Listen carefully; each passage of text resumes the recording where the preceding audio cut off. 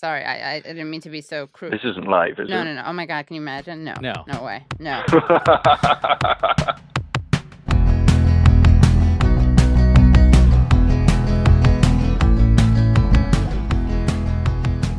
Hello, and welcome to the Katie Halper Show.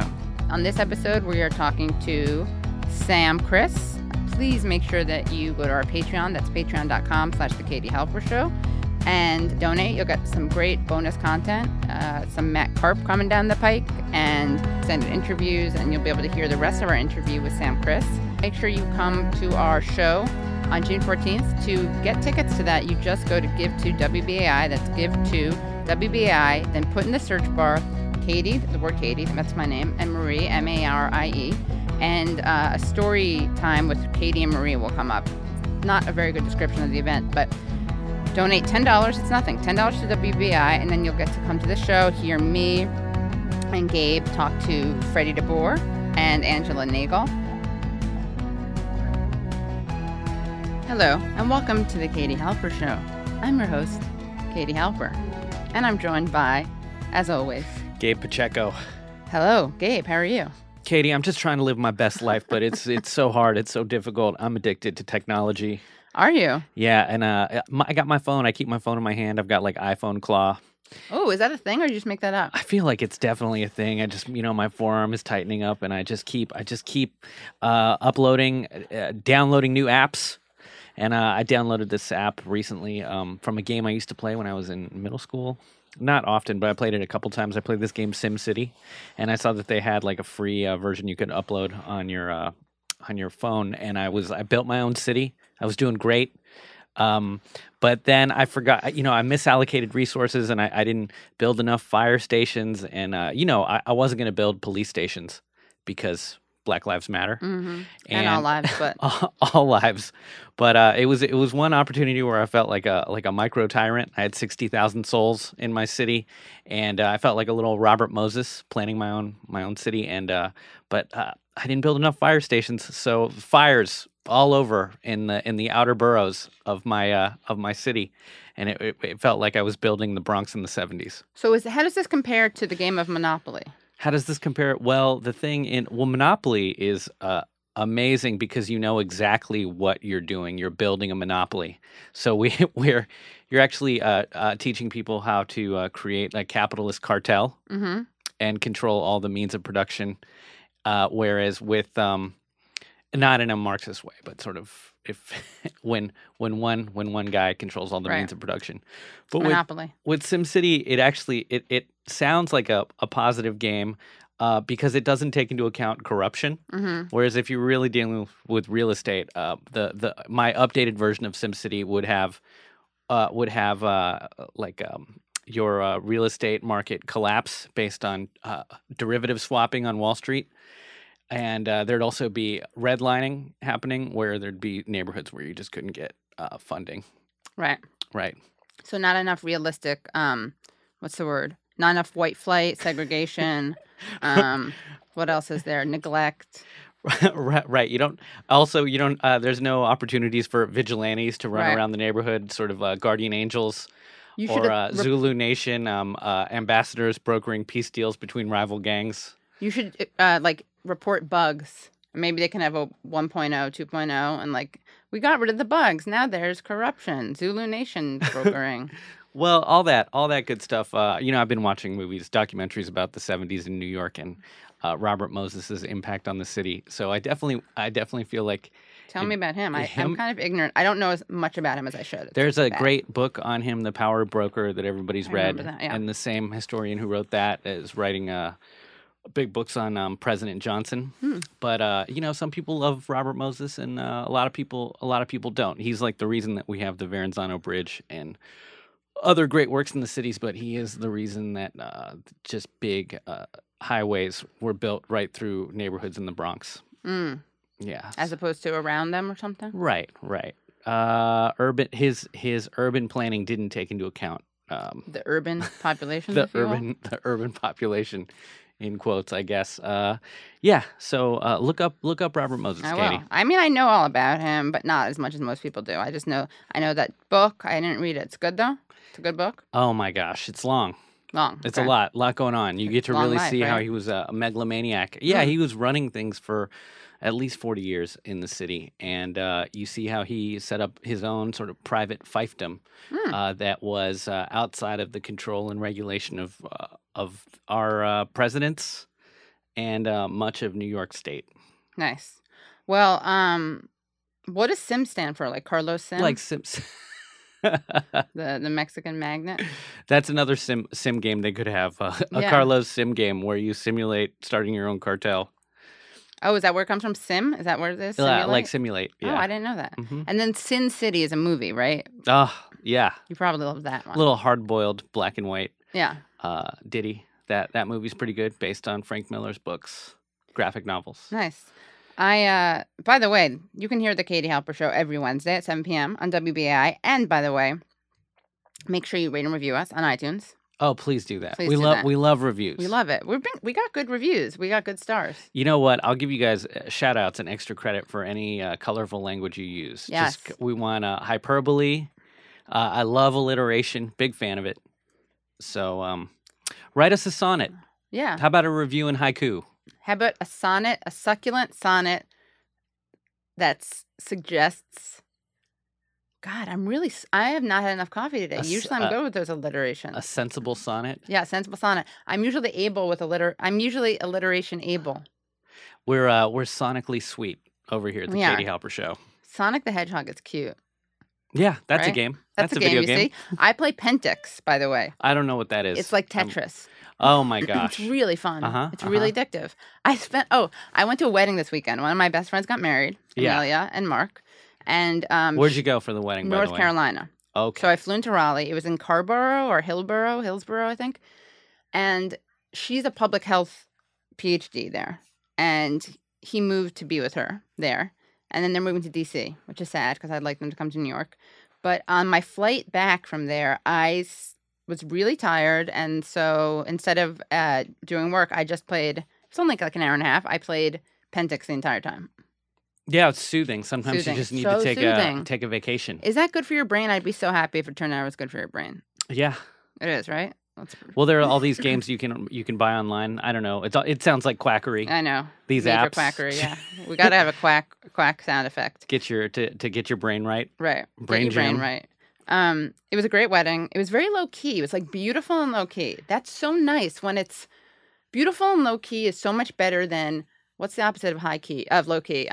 Intense, high strung. Major key and failed, or even major key and successful. It feels like, you know what it feels like some weddings? I hate king size beds. And it feels like a king size bed sometimes. Like it's big and it's ugly. I don't think I'd ever want a king size bed. If I had a mansion, I'd want queens. 2 queens with some space in between, and then you can hop from queen to queen. Yeah, exactly. Yeah.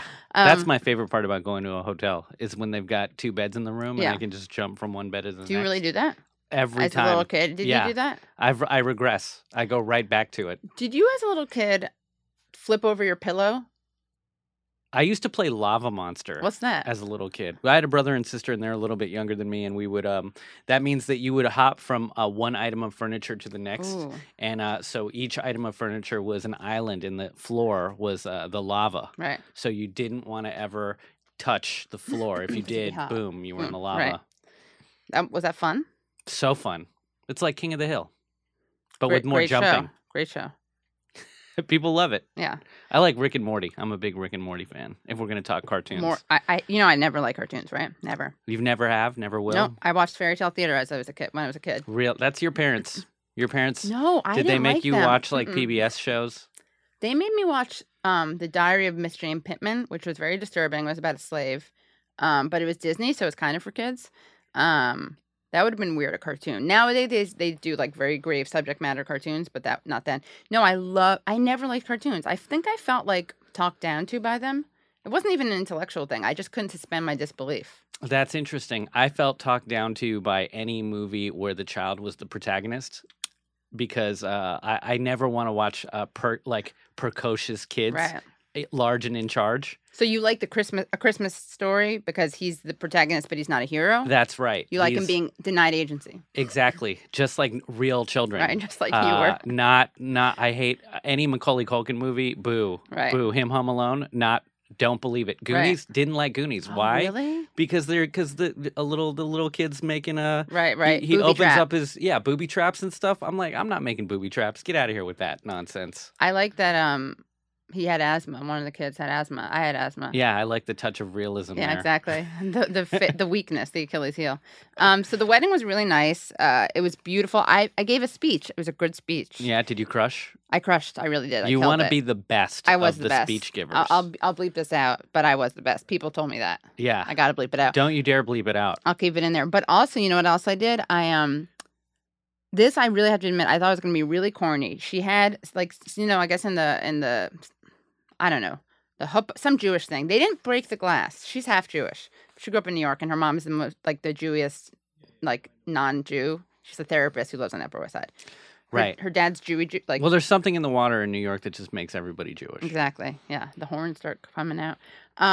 There's calcium deposits from whatever is in the water, making those horns. Yeah, exactly. Little nubs.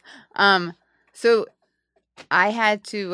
So they didn't break the glass. I like the breaking of the glass. You know what I'm talking about? At the end of a ceremony, you step on the glass. Jews love breaking glass. They do, yeah. Oh no. No. Oh, Chris, no. You know what? Good for Jews. Can you believe we held on to that despite the night of broken glass? That's pretty resilient. Do you think there were any survivors that have PTSD and they're like, we can't break any more glass? That would be interesting. What if they adopted like Catholic, like got married in churches in protest? We're gonna find out. We gotta find that out.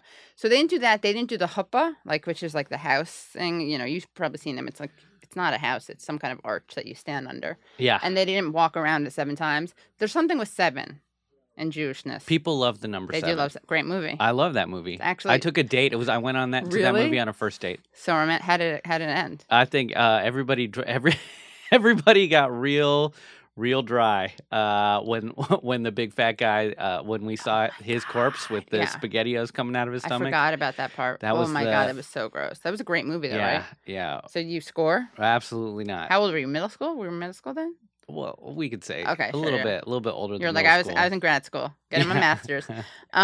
So I did they had 7 values and they had 7 groups of people who had to present on it. And I was like, I love my friend Amelia, but this is so corny. And I thought it was going to be really corny.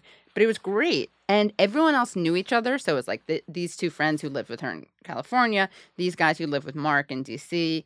And then it got to me, and I was assigned to this guy who I'd never met. Nice guy, friends with Mark. You were the dark horse from Manhattan. Well, yeah, there were I think they were just like, Katie's outgoing. She's friendly. We have some people, like 2 people don't know each other at all. Yeah. Let's put them together as opposed to, anyway. So the themes were like connectedness, like commitment, self-care. That's how it shows you how much I love Amelia. I didn't leave the wedding despite the self-care theme. And our theme was like joy and celebration. And I was like, oh, what should we do? So I decided we should do A Penny for Your Thoughts, the song from Red, White, and Blaine, the musical in Guffman. And people loved it. People loved it who hadn't even seen the movie. It was interesting that happens. Anyway, we're really excited. We're gonna call our guest in a couple minutes, but just want to give you a little heads up. We're gonna be talking to Sam Kriss. Love Sam Kriss. So great, right? Yeah. Very smart. Really great writer. I mean, we have lots of smart people on the show, and they're good writers, but he's a very poetic writer. He's a UK-based writer and essayist. That's why he's so good, because he's an essayist. And he lives in London. So he's going to be talking to us about the British elections. I know him mostly from whale vomit. Right. Because I don't have time to read. No. It's all about podcasts. You got to listen to podcasts at 1.5 speed. Yeah, I think Gabe may be like the biggest fan of podcasts of anyone I know. That's all I do. Yeah. I just run on the track listening to everything at 1.5 You run on the track? I got to, yeah. What? Since when? I do 8 laps. No. That's it, and then I stretch. Really? And I got a foam roller. And Where? Where do you do this? I do this in Williamsburg. At a gym? No, it's outdoors. Cool. Next to McCarran Park. Oh. You guys know where to find me. You're not going to disappear? My ex-boyfriend was like, in Spanish, it sounded less weird. He was like, yeah, if I do that, I'll disappear. Meaning like he'll get too skinny if he does cycling or running. No. Well, you know, when I exercise, I gain weight. Muscle mass. Oh, God, okay. Yeah. Got it, yeah. Even running. I waste away when I just lay down on a hammock. Oh, my God, I hate you. Yeah. Can we switch a little bit? No, my diet's all milkshakes and cheeseburgers. Do you know what I would give to do that? To live your life? I know. To live your best life? Yeah. I'm so jealous. So, yeah, he's going to be talking to us about the elections, and we're going to see just how much Jeremy Corbyn is, how much he is really a Bernie, and how much Theresa May is a Trump. Anything else we want to talk about? I saw this video online yesterday while I was on the subway at 2 a.m. coming back from Broadway Comedy Club. And I saw this video of what had happened earlier that day. It was taken on a phone of these like fingers trying to get out of a subway car. So it was like a fully packed subway car, and the windows were covered on the inside with like condensation. So like it was like really wet, like a hothouse, like a greenhouse inside the subway car. And then the passage below said that these people had been stuck on a C train for an hour. And they were sweating to death. They were overheating on the subway. Wow. So did you hear about that story at all? But I think so what, people were on the subway for how long? Their train was stuck for over an hour, and with no air conditioning and ventilation in there. That sounds like that's a better date than 7. Yes. Yeah. Did anyone die or no, anyone have a heart attack? People were like peeling off their clothes. I mean, how there was a lady. One anecdote. She like took all her clothes off. Not everything, but she got down to her bikini bottoms and whatnot. And other people kind of like made a little tent around her to cover, so nice. For modesty and whatnot. Right. But she happened to be an observant Muslim. Unfortunately, yes. This is, but this is just like another symptom of our public transportation system in New York City is it's the worst. The worst. Well, you go to any other city, major metropolis that's a world city, and the trains run on time and they're clean and efficient. Madrid, Barcelona, London, but ours. I didn't know this. Ours is open all day, all night. Yeah, that I didn't realize was unique until I went to Madrid. Where they're more of a night city than we are, and yet they're not 24/7. Then you take the bus, which is called the Owl. Okay, cool. I asked Josh Bregman, producer for the Katie Halper Show, who has lived in England. I asked him to write an intro to the political landscape in Great Britain because we don't talk about England that much. So I wanted to provide you guys with some background. So here is Josh Bregman's introduction to current British politics. The UK will be holding a general election Thursday to determine whether the current Prime Minister, Theresa May, will stay in office or be unseated by her challenger from the Labour Party, Jeremy Corbyn. The election cycle began in mid-April, when May called a snap election in spite of having promised last year not to do so. At the time, she was 26 points ahead of Corbyn in the polls. May had hoped for an easy win that would give her a popular mandate and strengthen her hand going into the upcoming Brexit negotiations with the EU. The month that followed, however, has been an incredible reversal as Corbyn has closed the massive gap and is now within 1 or 12 points of May, depending on the poll, confounding the expectations of most observers and commentators who had considered him, quote-unquote, unelectable due to his left-wing policy proposals and unconventional persona. The polling and the electorate are incredibly volatile, and it's anyone's guess what will happen. It is also possible that May's party, the Conservatives, or Tories, would not be able to achieve a majority in Parliament, which could also lead to her ouster. In the midst of the campaign, the UK has endured 2 terrorist attacks within the last 2 weeks, killing 30 people and having unexpected effects on the political situation. Here to discuss what might happen and what is at stake is Sam Kriss. Hell yeah. We're going to talk to Sam Kriss? Yeah, we're going to talk to Sam Kriss. Sam Kriss is a UK-based writer and essayist whose work has appeared in The Guardian, The New York Times, The Atlantic, Jacobin, Vice, and more. He currently has a podcast for The Baffler called Whale Vomit, and you can find his work at his site. Hello? Oh, hey, Sam. Hey. How's it going? Sorry, did I interrupt you? No. It's not. It's not you. It's me. We'll tack it on at the end. I'm here. This is Katie. Hi. Nice to talk to you. You too. I feel like I know you just from the onlines, and you're hearing your voice. Fantastic. Yeah. Okay, and this is Gabe Pacheco. Hey, Sam Kriss. I'm Gabe Pacheco. Hi. God, Brits are so lucky. You guys just sound so... I'm sure you hear this all the time, but you guys sound so smart just saying the most mundane words. Well, I mean, mostly I talk to other British people, so the effect doesn't really work. Do we sound a little bit dumb to you? No, not really. I mean, you should hear, how stupid some British people sound. The guy in the pub going, it's all nonsense, innit? Innit? There's no magic money tree. Oh, I like that. And you push back and say there is a magic money tree? Oh, it's been like one of the catchphrases of the election now, enforced by the Tory party. We can't have nice things because there's no magic money tree. Oh, I didn't know that. You see, even your guys like corny, not very smart things sound more highbrow than ours. Magic money tree sounds Magic money like tree. a cereal I would eat. Like Yeah. there's like a Keebler elf that lives in a magic money tree. It's a beautiful image, and it's cool because it does actually exist, but they're trying to pretend that it doesn't. No, it reminds me of like those kind of like those 1950s children's books that they used to make kids read, that like kind of whimsical themes and then a bit of covert racism. Right. Right. Or overt, depending on. Right. Just a little flair. Not yeah. So we are really excited to talk to you about what you're working on, also the British elections, of course. And can you tell us a little bit about yourself? I did not know that you were from Jerusalem. Yeah, I mean, the cat's out of the bag with that one, really. But when I took a trip back there to see family, a bunch of the alt-right suddenly started talking about how my entire family works for Mossad or whatever. Finally, now you don't. Now the pressure's off. It's not a connection that makes people very happy. So I'm a Jew, so you can feel comfortable. We can bleep it. I'll bleep it out so that like 8 years ago, I decided, I'll do a blog and then maybe I'll actually get writing. I just kind of kept on doing it until people gave me money and paid attention to me, which surprises me, frankly, but that's what happened. Well, you're a very good writer. You really. I was just saying that before, that you're like, we have a lot of journalists on the show, but you're very good. Just good prose. Oh, thank you. Sure. And I'm going to make sure to separate your saying that you are Jewish and that you got paid to write, because I don't want to perpetuate any. We don't need that. We gotta. By the way, so Gabe and I have an interesting thing where Gabe is. I've named Gabe an honorary Jew, but I'm not the only person, right? He.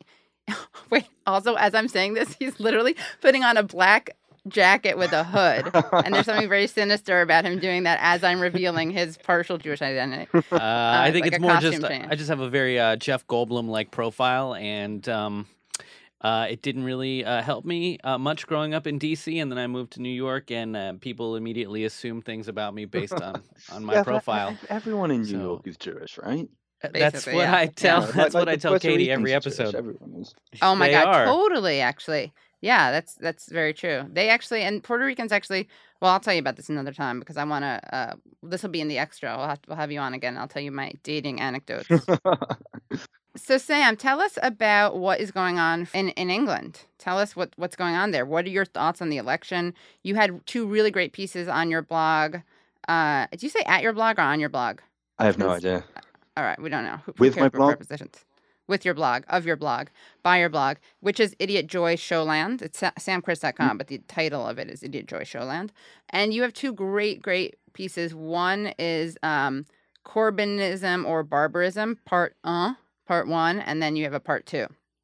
Yeah. And you talk about how you going to vote for him, right? And but you don't always vote for Labour. Yeah.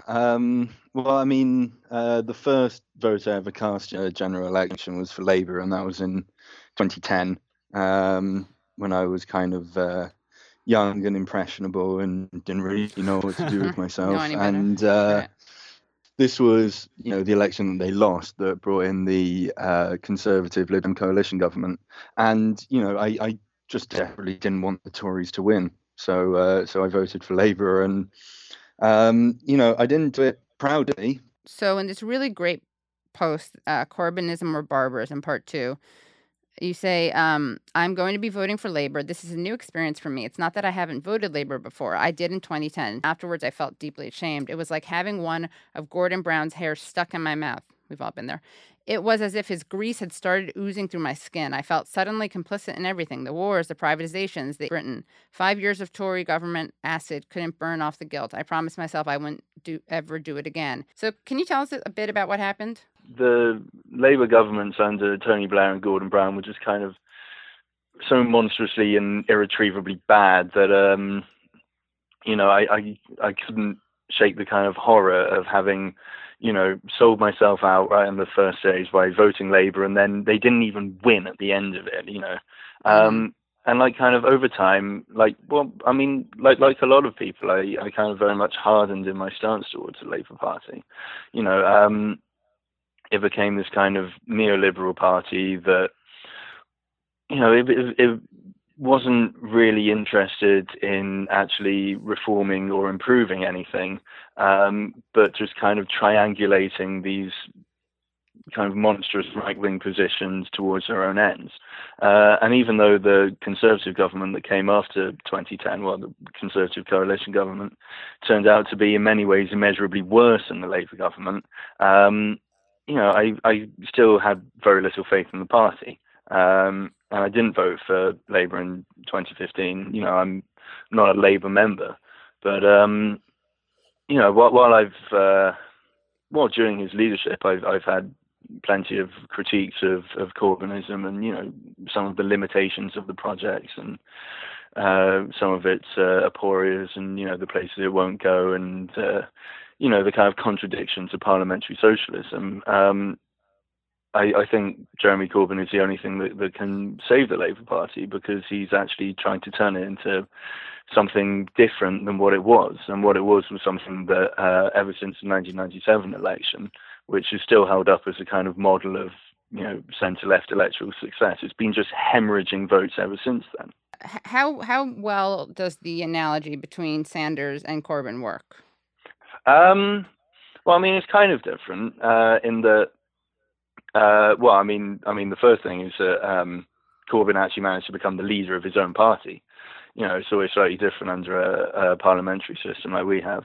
I can imagine that if Sanders had won the nomination, you probably would have seen something very similar to what we saw in the Labour Party with Corbyn. You would have, wasn't Bloomberg talking about running if Sanders got the nomination? Kind of cold-skinned, dead-eyed, keep the power where it belongs kind of candidacy against the shouty extremes of Trump and Sanders. But so obviously that situation is quite different. Also Jeremy Corbyn is a lot more left-wing than Sanders is. British political discourse is pitched terrifyingly to the right lately, but I don't think we're quite where you're at yet. Jeremy Corbyn is, for instance, a very principled anti-interventionist. He's when it comes to international politics, he's always had a very strong line on things like Palestine, for instance. He's always been in solidarity with Cuba. He's coming in with a lot of flack at the moment for the line is that he was a IRA supporter during the Troubles in Northern Ireland. But, in fact, he was, trying to open dialogues with Sinn Féin, who are the kind of legitimate political, electoral Irish nationalist group in Northern Ireland.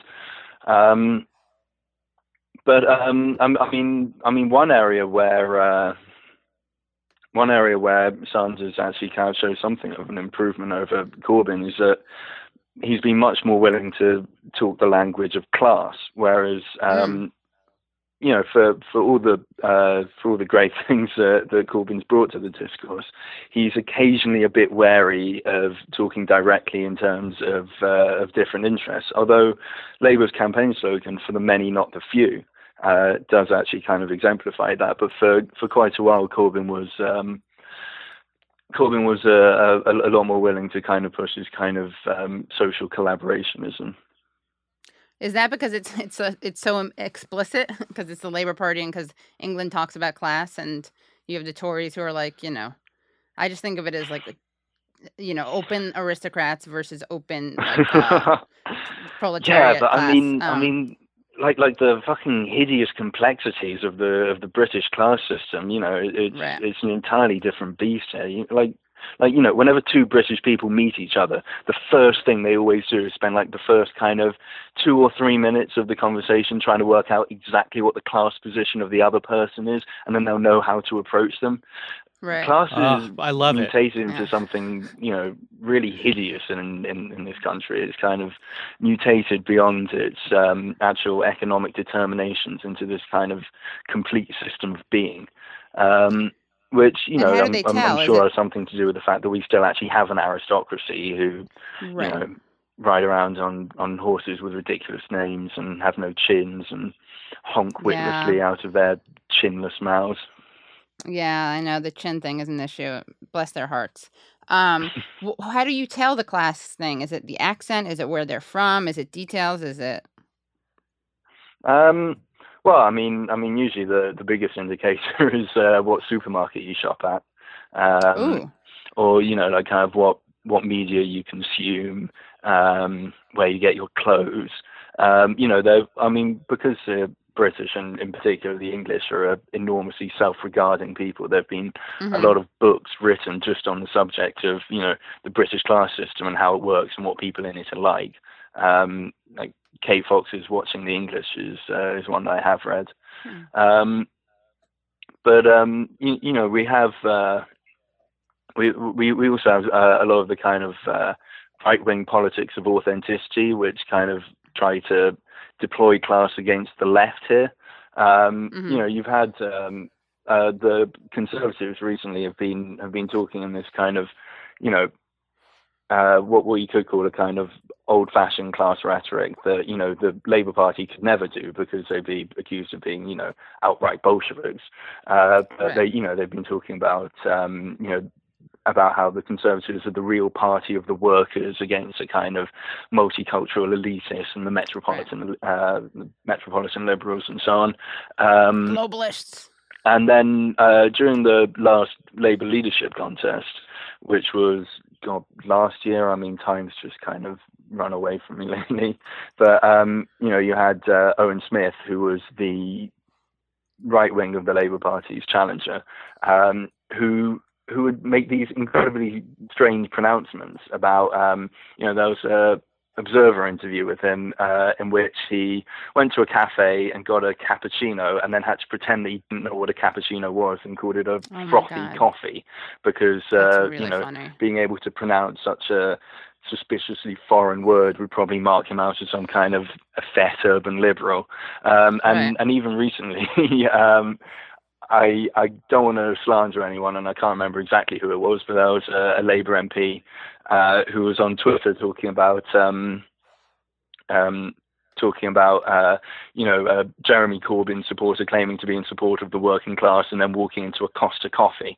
And I don't know if you have it in the States actually, but like Costa is like normal, chain of coffee stores. Like it's Starbucks red with white whatever. writing on it. And the implication is, real, authentic, working class British people don't drink coffee. They drink, a nice mug of beef broth and piss warmed over a wood-fired stove. And it's kind of ridiculous, and it's not working because, Jeremy Corbyn's support is actually higher, within the Labour Party at least, is higher among working class Labour members. And that's because, I think eventually people will they'll see the difference between this kind of bizarre pantomime routine of class politics and a politics which might actually benefit the working class. How surprised were you by how relatively well he's doing? And what do you think is going to happen? That's a big question. When the election was called, there was every expectation there'd be an absolute rout for the Conservatives. It was called on the understanding that the only thing that would happen is that the Tories would gain like 200 seats and Labour would be destroyed as a party, and we'd enter into this kind of glorious period of one-party rule under the leering face of Theresa May. And that's not happened. It's been like basically since the Labour manifesto was launched that he's suddenly started skyrocketing in the polls. It's hard to say exactly what will happen because, a lot of people on the left like to pay attention to a few of the polls, especially those from YouGov and Ipsos Mori, which show Corbyn between 5 and I think the latest is 1 point behind the Conservatives. But then there are others which show the Tories with a 10 or 12 or 15 point lead. I'm not surprised that he's done this well, actually, to be honest, because, you know, like at the beginning of the first Labour leadership contest in 2015, he started as a 200 to 1 outsider. You know, every leadership contest, the left of the party bands together, and it's one of their turn to go and stand for the leadership and inevitably fail, and then some kind of glossy monstrosity takes over the party instead. But this time, as soon as they started putting him in a room together with the other candidates and having them actually talk and debate and answer people's questions, people started liking what Corbyn was saying, because you know, unlike a lot of politicians, he doesn't talk like an automated chatbot. You know, he's actually capable of holding a conversation, and he thinks before he talks rather than just, you know, reeling off whatever answer he had prepared. And when you're in a kind of election scenario, you can't have there's been a few instances of the party kind of backbiting at him, but there's not been so much of that. And he's done extraordinarily well, and you just kind of have to hold your head in your hands and go, why didn't you just do this from the beginning? We wouldn't have to be in this situation. And can you tell us about the attack that happened over the weekend, and what effect that will or will not have on the election? The attack in London so far. I mean, you know, the attack in well, I mean, you know, obviously both attacks, you know, this one and the one in Manchester were, you know, absolutely horrifying, and you know, this really monstrous kind of vicious rage against people who are, you know, just trying to have fun with their friends and families on a night out. The attack on Manchester was, you know, it was incredibly devastating for a lot of people. You know, campaigning was suspended for several days. There were, you know, soldiers on the streets in London, and I think in other places around the country. And well, I mean, like a big part of that was the fact that it was children who were being targeted, and that was like an incredible wound in the city and the country, and people have rallied together really admirably. And you know, I don't mean at all to diminish the horror of what happened in London, but I mean, because London is this kind of vast and different metropolis. People here have a kind of people here are kind of very resilient to that kind of thing. You know, we've been targeted by terrorists many times before in our even quite recent history, and there's something about the kind of the anonymity of this city almost. So I don't actually foresee it having a really major effect. I mean, in the immediate aftermath of Manchester, I was worried this would be, you know, grist to the mill of the Conservative security state machinery. But I think it isn't, actually. I think what's really happening with these attacks is that you know, we've had 3 fatal terrorist attacks in 3 months, and people are getting absolutely sick of it, and they want something to change. And Jeremy Corbyn, in the aftermath of the Manchester attack, he was talking about how if we're very serious about preventing this kind of thing from happening, we need to reconsider the effects of our foreign policy. You know, it's not the case that these attacks are entirely reducible to British actions overseas. After all, the attacker in Manchester, and I think 2 of the 3 attackers in London, although I may not be correct on that one, were kind of British born and bred. And some of the problems, I think, absolutely have to do with what's going on inside British society. But you know, he was very clear that part of what got us here were things like, you know, the Iraq War or the 2011 attack on Libya, or what's currently happening in Syria and in Iraq. And obviously, the right-wing media went into overdrive at this and accuse him of blaming Britain for the attacks and so on. But as a smear, it's entirely failed to land. I think a poll showed that 56% of people in this country actually agree with him. Most people here were against the war in Iraq, were against the intervention in Libya, and are against any possible intervention in Syria.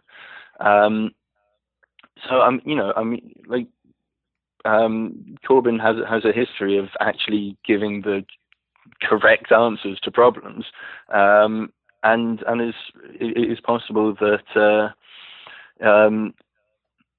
it's possible that the kind of very nasty conservative attempts to capitalize on these attacks by redoubling their rhetoric against migration and multiculturalism will fail. I mean, after all, as people have been pointing out, Prime Minister Theresa May was Home Secretary for 6 years before she was Prime Minister. This was all under her jurisdiction. And, it was obviously under her watch that police numbers were cut, and that a whole bunch of measures that, very seriously alienated a lot of people from minority ethnic backgrounds in this country were introduced. She sent vans with racist slogans from the 1970s around the north of London, telling migrants to go home. Oh, wow. Vintage. That's quaint. This kind of rhetoric and attitude is genuinely sickening, and a lot of people are very sickened by it. I think people should be very wary of, making political hay from tragedies. Yes. I don't it think certainly it's happens, going right? to benefit Labour, but Okay. The fact that this kind of thing is happening, it does kind of underline the fact that the way we're doing things now just doesn't work. You think people are making the connection between Theresa May's previous job and what's happening now? Because I feel like in the United States, people have such short memories that they don't ever make the connection between the policy and then what's happening now. Oh God, people here have incredibly short memories. I think it's a function of just political culture in general. There's a political sketch writer who, years ago, a year ago, just after the Brexit referendum, Jeremy Corbyn made a joke in Parliament at David Cameron's expense, and was roundly derided for it. And then a few weeks later, Theresa May made the same joke at Jeremy Corbyn, and everyone was congratulating her on what a stunning barb it was. I mean, kind of lobby journalists and political reporters, my friends accepted, are basically idiots wherever you go. One of the parties in the election is doing everything it can to make Theresa May's record an issue in the election. The thing with Theresa May is that when even 1 year into premiership, most people didn't really know who she was. There was never really a full leadership election in the Conservatives because one of the candidates kind of suddenly bowed out, and there was just a virtual coronation for Theresa May. It all kind of took place behind the scenes, and the British public were presented with this prime minister without really being told who she was or what she would do or what she was like. And the line that came out of the media was that, she was this kind of firm hand on the wheel, sensible, pragmatic, good negotiator, strong and stable, etc., etc., which is all an absolute lie. Can I swear on this thing? It was total bullshit. She's devastated. She's one of those people who's devastatingly incompetent, but because they're also kind of very petty and cruel, people think that they're good at the game of politics, and she's simply not. When she was Home Secretary, as well as the racist vans that she sent around London, for instance, she deported, I think, 44,000 students because they took a conversational English test, which may have been fraudulent. She has a legacy of just kind of terrible and ideologically driven decisions. But that's not really the Theresa May that anyone really knew.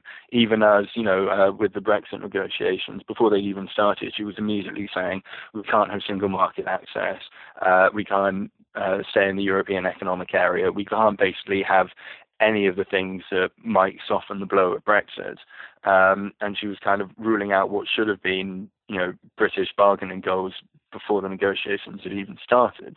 And it's only really in the election, in the process of the election, that people have actually been introduced to Theresa May, because, most people don't pay obsessive attention to the news because they're normal and they have better things going on in their lives, unlike me. Or me, yeah. So, I'm sure a lot of the country wouldn't have really seen very many interviews with her, for instance, before the election, because she doesn't really do interviews. And the ones that she's done since have been an absolute disaster. She's shown herself to be mostly capable of trotting out sound bites and repeating nonsensical phrases that a team of political strategists have come up with for her. Jeremy Corbyn absolutely deserves a lot of the credit for his success in the polls lately. But in a way, the real story has just been the absolute shambles that the Conservative campaign has been, because they're trying to sell something, but they're fundamentally lying about what it is that they're selling, and people are starting to take notice of that. I feel like we're having a dumb off to see who's dumber, like Americans or British people. And I think you're underestimating us. I guess they are, yeah. Well, I want to know, does Theresa May not eat ethnic food? Because I feel like if you're going to be a racist, you should be stuck with fish and chips and blood sausage. What else do you guys have there that's indigenous to England? Mud, bog water, pustules, pig's trosses, jelly deals. That's desserts. If it looks like something that has been thrown away after a European did, the butchery, then we'll probably eat it. Right. You're a hardy people. It's just kind of weird. There's this kind of weird kind of racism we have here, where people kind of go, "Oh, I can't be a racist. I love curry." Right. Although exactly. I guess that's kind of similar to Trump kind of posing majestically with a taco bowl from his own restaurant. It's at least more. It's slightly more tasteful than the I've slept with ex women. I can't be racist because I've had sex with XYZ ethnicity. Yeah, no. I think I've actually had an ex rebuff accusations of anti-Semitism that way. That's good. That's an honor. Yeah, no. I'm actually all in favor of it, frankly. I'm just doing my bit for a less anti-Semitic planet. Exactly. Yeah, for humanity. Yeah. and what about the mayor of London? Are you a fan? Sadiq Khan. Yeah. When Donald Trump took it upon himself to start castigating him after the attacks in London, it was very hard to not feel instinctive sympathy towards the man. And when he was running for the mayor of London, the Evening Standard, which was the kind of London-only free newspaper, mounted a just incredibly racist campaign against him, alleging him of all of these kind of various extremist links. And Sadiq Khan may as well be the squeakiest clean Muslim in Britain. He's this kind of shiny, glossy, charismatic, kind of not too left-wing, son of a bus driver. He's perfect. And if he can't escape racist scapegoating, then probably no one can. So I have a lot of instinctive sympathy for the guy. Politically, he's kind of a big meh. He's after, for instance, Corbyn campaigned very hard for him in the mayoral election. He returned the favour by, being just another snake in the grass in his premiership. He's very clean. He's very keen to talk about how much he loves Israel, for instance. Whereas Ken Livingstone, the first mayor of London, he was making arrangements with the Hugo Chavez government in Venezuela to provide free bus travel for elderly citizens. Nice. Which is ironic because Sadiq should have been doing that because his dad was a bus driver, right? Well, to be fair, Sadiq Khan's best policy is about buses, where if you take 2 buses in 2 hours, you only pay the the fare for one, which is like, for a lot of people who, have to budget and work out exactly how much money they have at the end of any given week. And if they take the bus to work, that's going to save them a lot of money. So, for that alone, I'm behind him. Also, he cancelled that fucking bridge that they wanted to build over London, which cost like £7 million before they even started building it. And it was all because I think Esther Ranson had a nice dream about it. I agree. And it looks like Theresa May is actually paying a price for her closeness with Donald Trump. Yeah. Yeah, she's been an absolute embarrassment when it comes to Trump. I don't know how much play it got over in America. Actually, I was in the States right at the beginning of Theresa May's visit. But there was a picture of her holding hands with him as they walked down the steps, which either one or both of them tried to explain by saying that Donald Trump was afraid of the stairs, so Theresa May took his hand to reassure him, which to be honest, I don't even want to think about that. But yeah, more recently, after kind of blithely insulting our mayor on Twitter, Donald Trump wants to come to the UK for a state visit to, lend us solidarity and support in the wake of terrorism, which I think there's nothing more likely to get people in London rioting. And quite recently, a number of European heads of state wrote a letter on Donald Trump's withdrawal from the Paris Climate Treaty, and Theresa May refused to sign. And she tried to account for that in a question time debate by talking about how close her relationship was with Trump, and how rather than having to sign a letter, she could just kind of say personally, "Oh, I really wish you wouldn't do that." But, a lot of people clearly weren't buying it. I think the current approval ratings for Donald Trump here are something around 11%. We'll very happily lap up the British Donald Trump, but because the American one is very much played for an American audience, he's not particularly popular.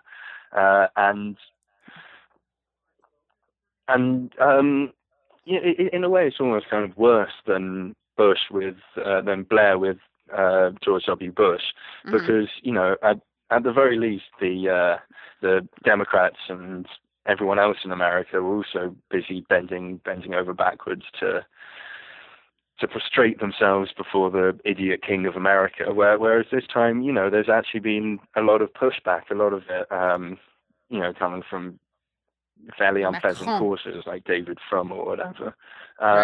But when you have most major European leaders clearly signaling their displeasure with everything the big special boy of America does, Theresa May's kind of instant compliance, out of kind of post-Brexit desperation, kind of looks very pathetic, and it definitely undercuts her, strong and stable Britain as a global leader kind of rhetoric.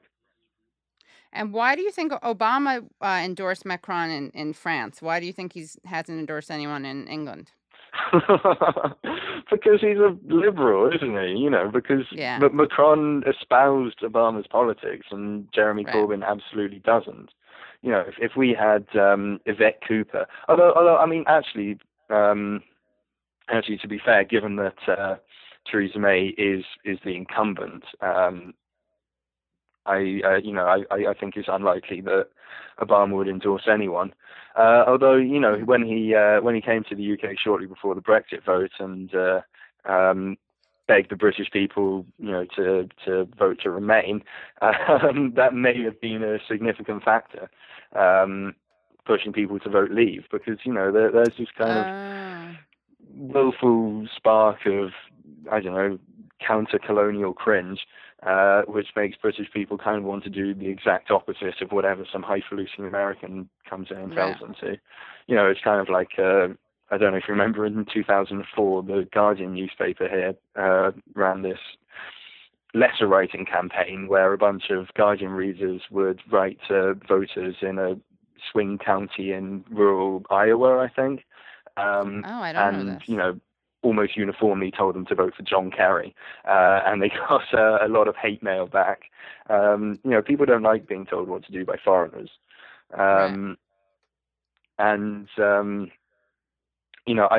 genuinely can't see Obama having really anything in common with someone like Corbyn. I mean, for a start, Corbyn was principally, he was in principled opposition to every single one of the wars that Obama started.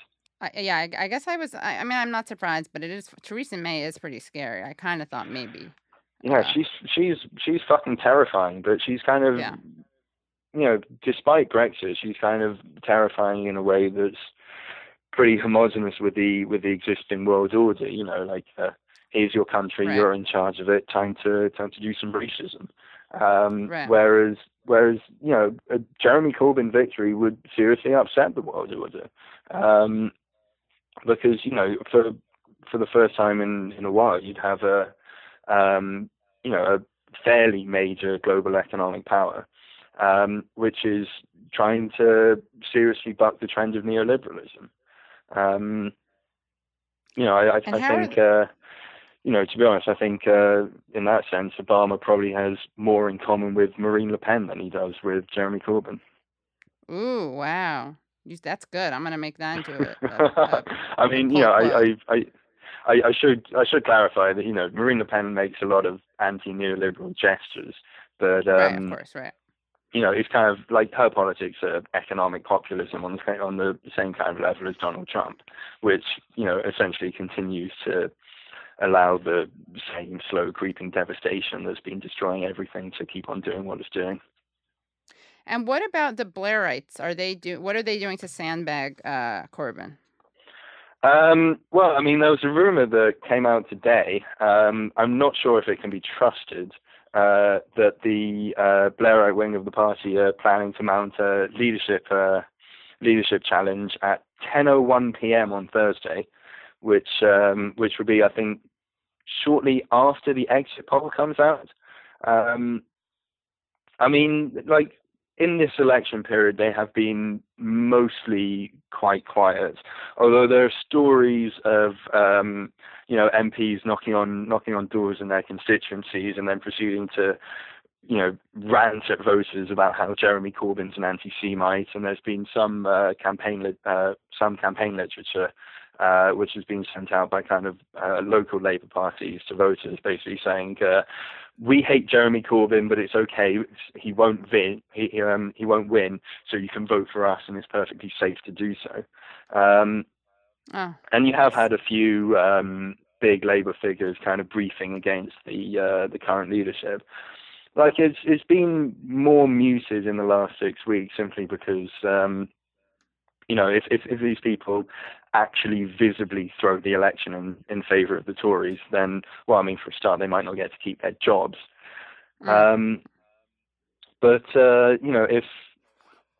Actually, to be honest, whatever happens on Thursday, we're very likely to see a immense amount of discontent within the Labour Party. I mean, there was talk at the beginning of the election, before Corbyn's polls started skyrocketing, of the MPs that are left in the party, the anti-Corbyn ones, rather than trying to overthrow Corbyn, they would resign from the Labour Party, form a new bloc in Parliament calling itself, I think the working name was the Progressives, and then wait until the Labour Party got rid of Corbyn by itself, at which point they would rejoin, which is a absolutely stupid idea.